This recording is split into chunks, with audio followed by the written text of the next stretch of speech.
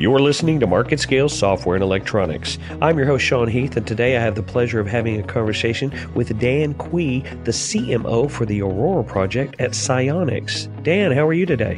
Oh, pretty good. And you? I'm doing really well. Thanks for asking. Do me a favor. Give me your elevator pitch. How did you wind up at Psyonix? I was actually Psyonix, one of Psyonix's largest customers over the last few years, and had launched several other night vision products into the marketplace using the Psyonix sensor.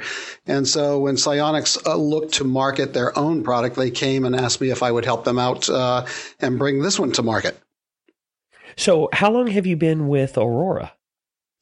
Well, the Aurora project was started, probably 18 months ago. You know, it takes a little while to get product designed and get it into production and that sort of thing. So I was brought on board before, December of last year to put together the marketing program for the project. So, you know what's really interesting is you handle all the marketing and sales for the Aurora project, which means you're constantly figuring out ways to explain things. So this is going to work out really great for me because I'm going to need some things explained. Okay. Well, I'll try.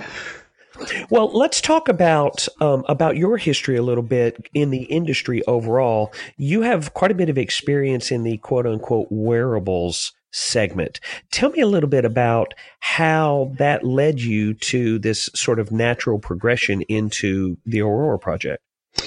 Yeah, so years ago, we were doing different types of wearables, and at that point in time, it was more audio wireless wearable devices.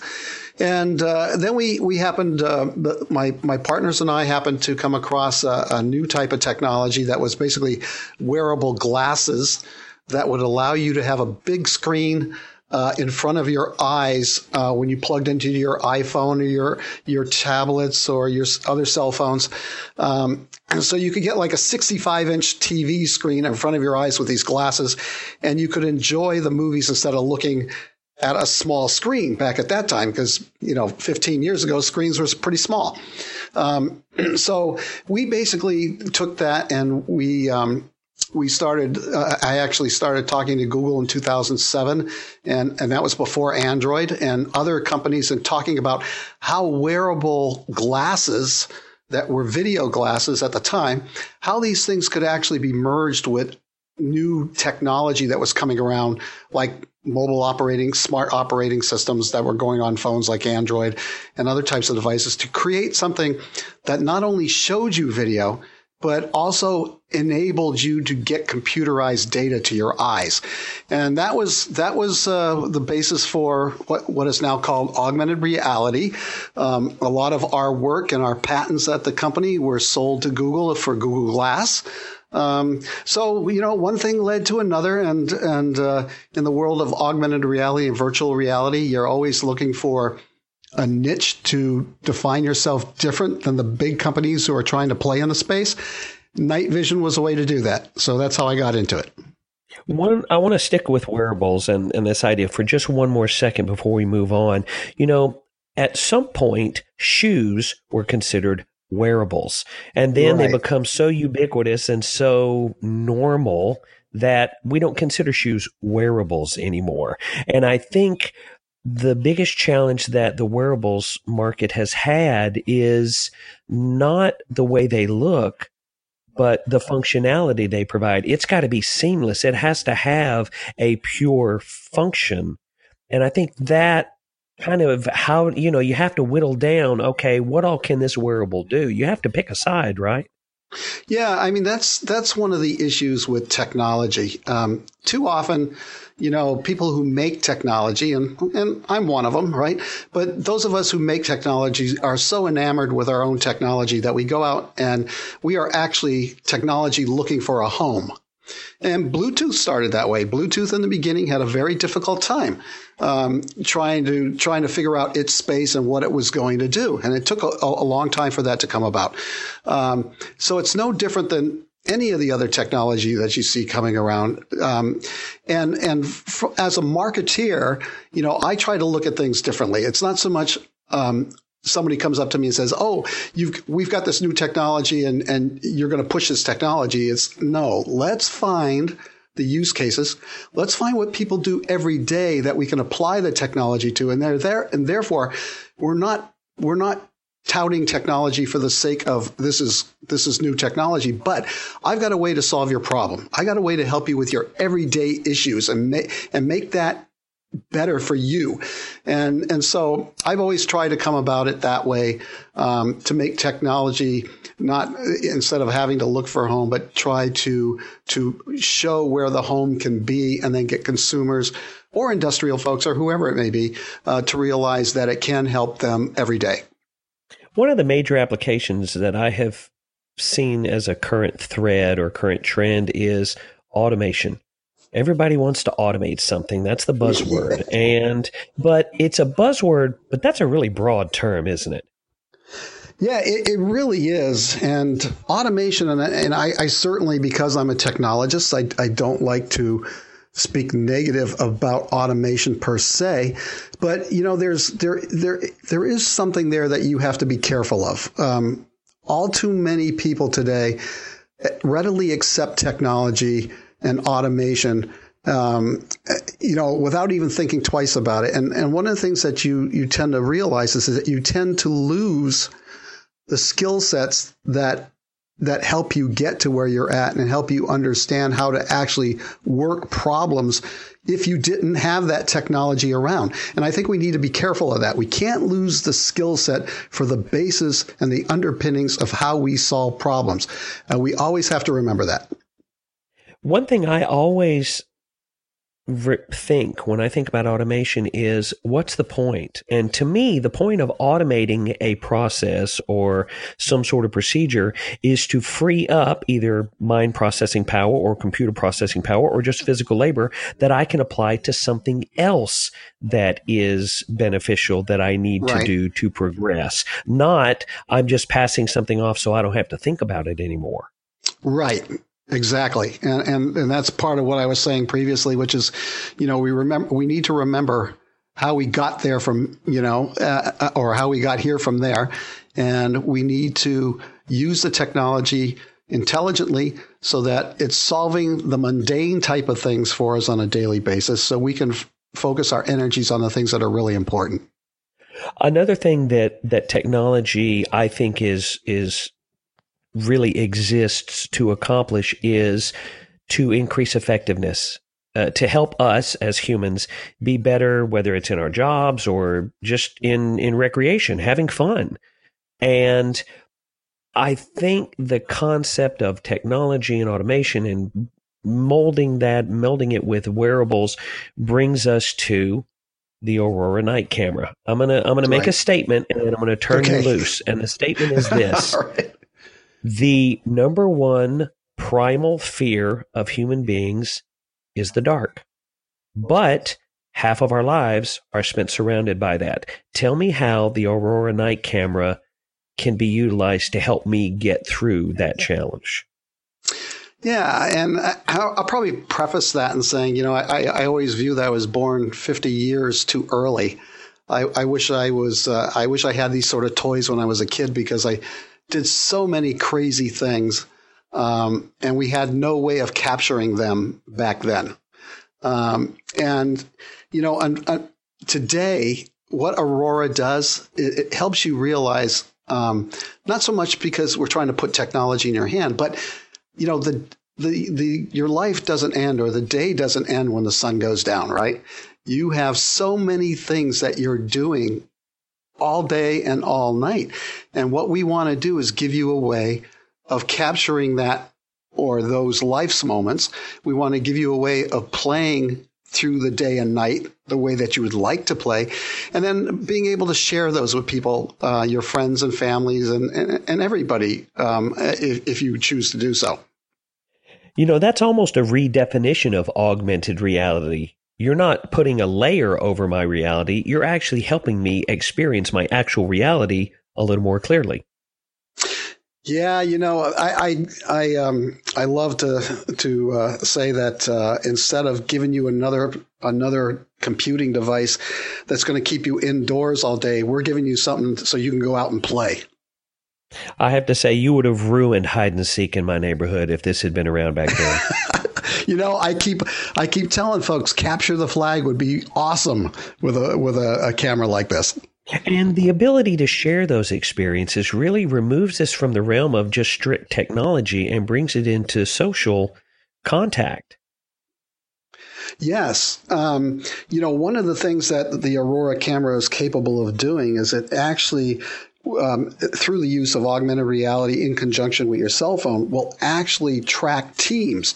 So if there are 4 or 5 of you that are out in the woods playing or doing whatever you want to do, if you move the camera, it'll actually show you where the other players are.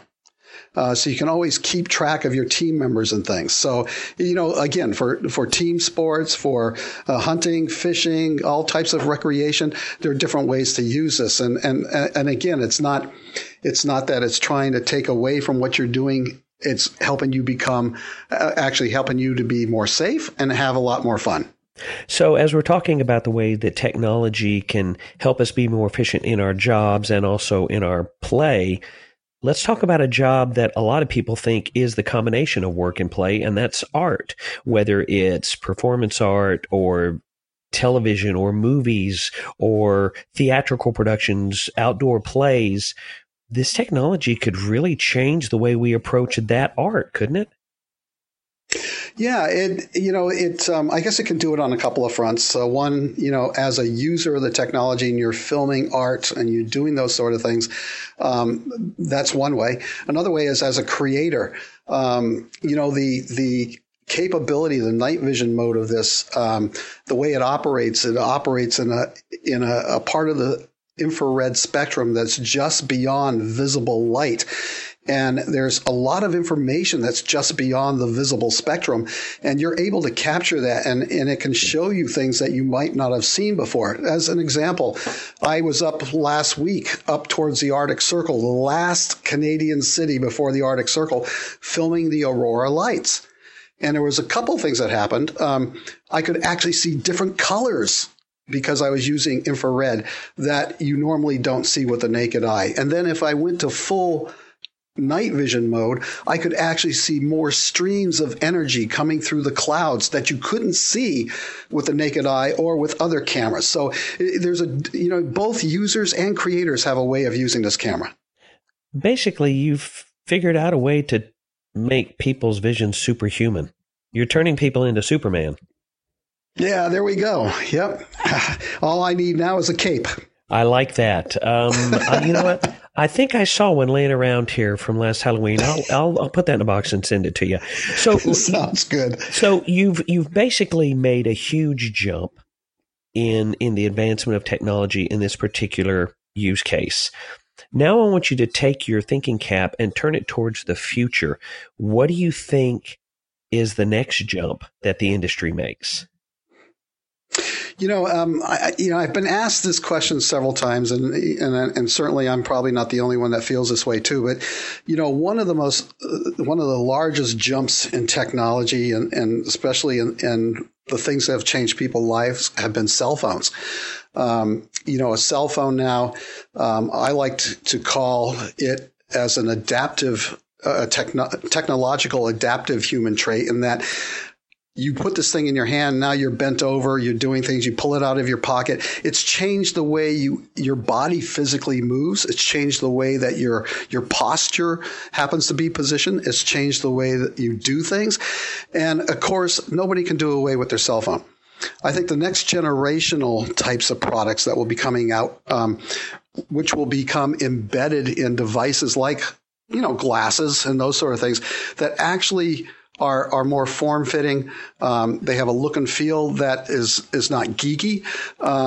Those things are going to change the way that people react in the world. And you might even see the elimination of the cell phone at that point in time, because then it's all built into a pair of wearables, sunglasses and things like that you don't have the need for this thing you carry in your pocket or your purse.